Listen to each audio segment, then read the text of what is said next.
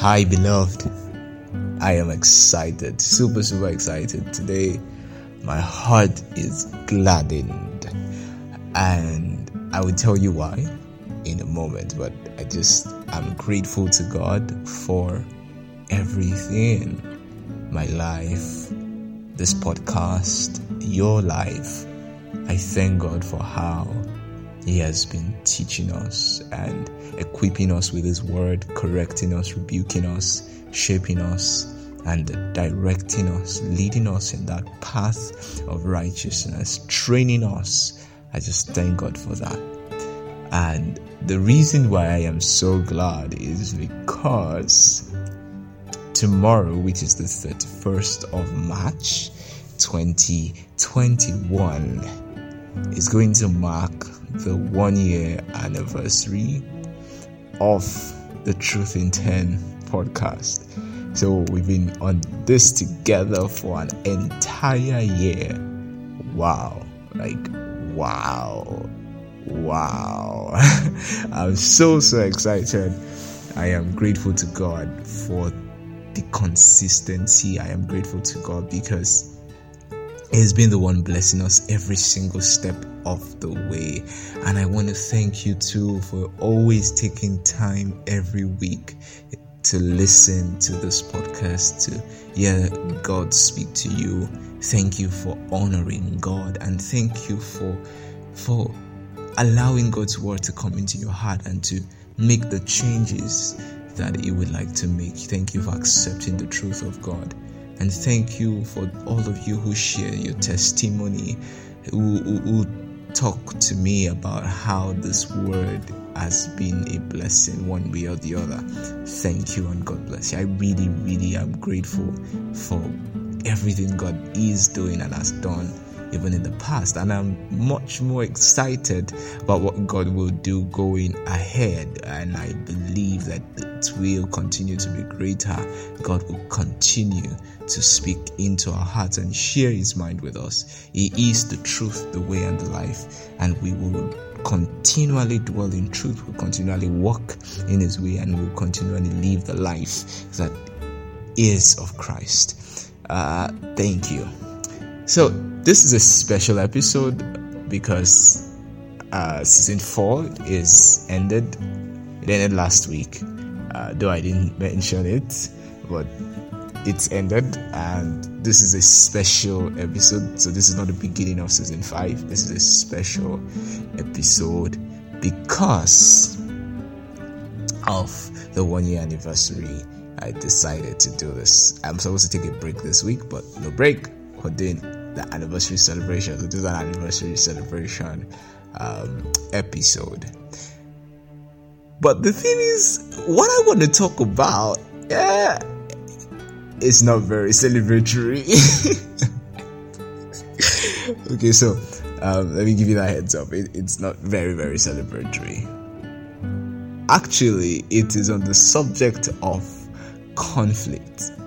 Wow, our conflicting. We should be celebrating, and then you want to talk about conflict. Amazing.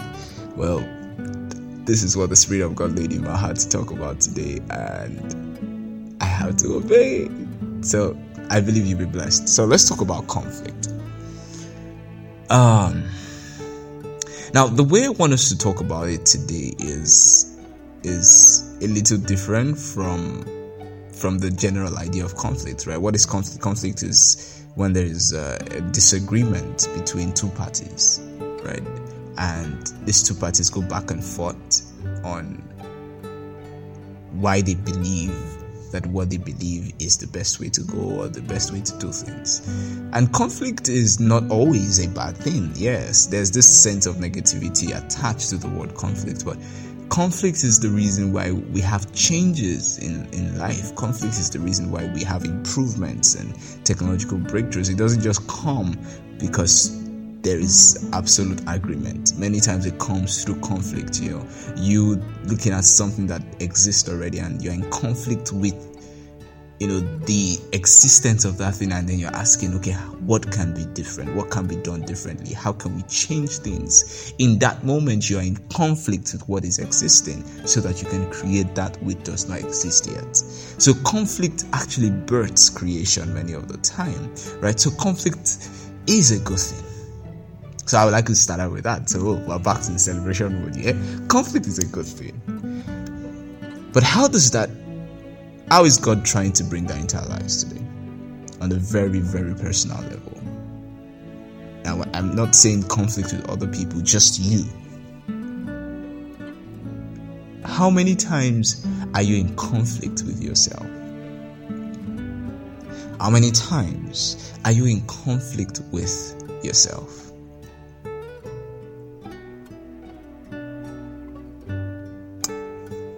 Now, this is what I mean.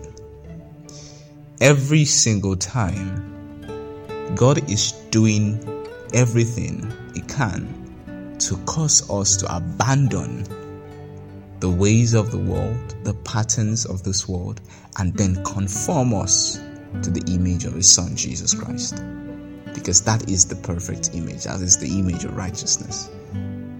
And when we say that scripture in Romans 12, we make it sound like, oh, it's just an easy process. It's like, oh, you just take water from a cup and transfer it into another cup. Or take water from a drum and transfer it into another cup. But, nah, I don't think it's that easy sometimes, right? Actually, many times, we find ourselves in conflict with God.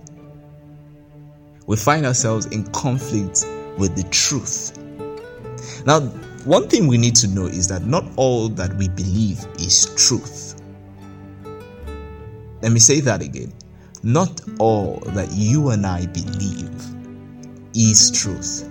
And when we know that, and we've come to understand that, what I may believe, or what I may know right now, that which I've held on to for years, decades, may as well be false. I think it becomes easier to accept the changes that God is trying to bring into our lives, because that's where the conflict comes, right? God is trying to teach us something new, or cause us to see something differently, or cause us to interpret an event differently, cause us to see a person differently. But because we have built up certain truths for ourselves over the years, this is the way we've been taught to think, this is the way we've been taught to see things, this is the way we've been taught to process things. We process these things through our lens of beliefs. And because of these lenses sometimes are faulty and are sometimes short-sighted or long-sighted, or have one form of defect or the other, we are unable to see what God is trying to show us. And then the conflict happens. See, every time that God is trying to change an idea or a belief system we've held on to for so long, it creates conflict. It creates conflict within us, because it's God saying one thing and then it's like, no, God, this is not what I've known for so long. Especially when it comes to something that is seemingly Christian. For example, maybe how you should pray. Maybe you're used to what you've been taught from childhood is you must kneel to pray. And then God is saying, every time you're in a situation, just talk to me. You don't need to kneel to pray. I know that seems very simple, but it could cause conflict. You're like, no, God, I must kneel down to pray. That's the way it has been. But no, it's the way you've made it to be. Doesn't mean you're sinning or anything, but God is always trying to take away those belief systems and those ideas that do not align with His and give us ease, because His is perfect and it is the best for us. Conflict births change, and we must accept the conflicts that come when the Spirit of God is trying to teach us something new. We have to embrace it. We have to love it. It's not always pleasant because sometimes it may be touching something really touchy, but it is necessary for us to have such conflicts. They are constructive conflicts for us. And sometimes you do not even know it is God trying to change that idea. You just see yourself in series of events that are challenging something that you have believed for so long. That's a sign sometimes that it is God. But of course, you must have your core beliefs, your faith. The simplest way to develop your value system, your belief system, is just pick the fruit of the Spirit. They are the best values that a man can have. The best, absolute best. So anything, right, that negates those values, they're not from God. So any conflict that comes against love or against joy, or against peace, or against kindness or goodness or meekness or patience, they're not. Or self-control, they're not from God. God will not negate himself, right? But if it's about what your parents told you, what you've experienced in life, and God is saying, oh, you can experience something different, I'm going to show you something different, that is God trying to create a conflict that will be constructive to your life. We have to be open to it. We have to embrace such conflict. We have to be willing to jump into those conflicts, because even if we don't, God is still going to create them anyway. So just accept them and let him transform you. Let him transform us into the image of his Son, Christ Jesus. Even the disciples of Jesus that were with him had moments of conflict. When he said he was leaving, when he taught them some things, they couldn't just accept it because it was different from what they had been taught. The laws of Moses said so and so, and then you are coming to say something different. I've believed in this for decades. How would you just come and change everything I believe? But those conflicts are what shape us. Thank you for listening, and see you in season 5. And I love you. Thank you.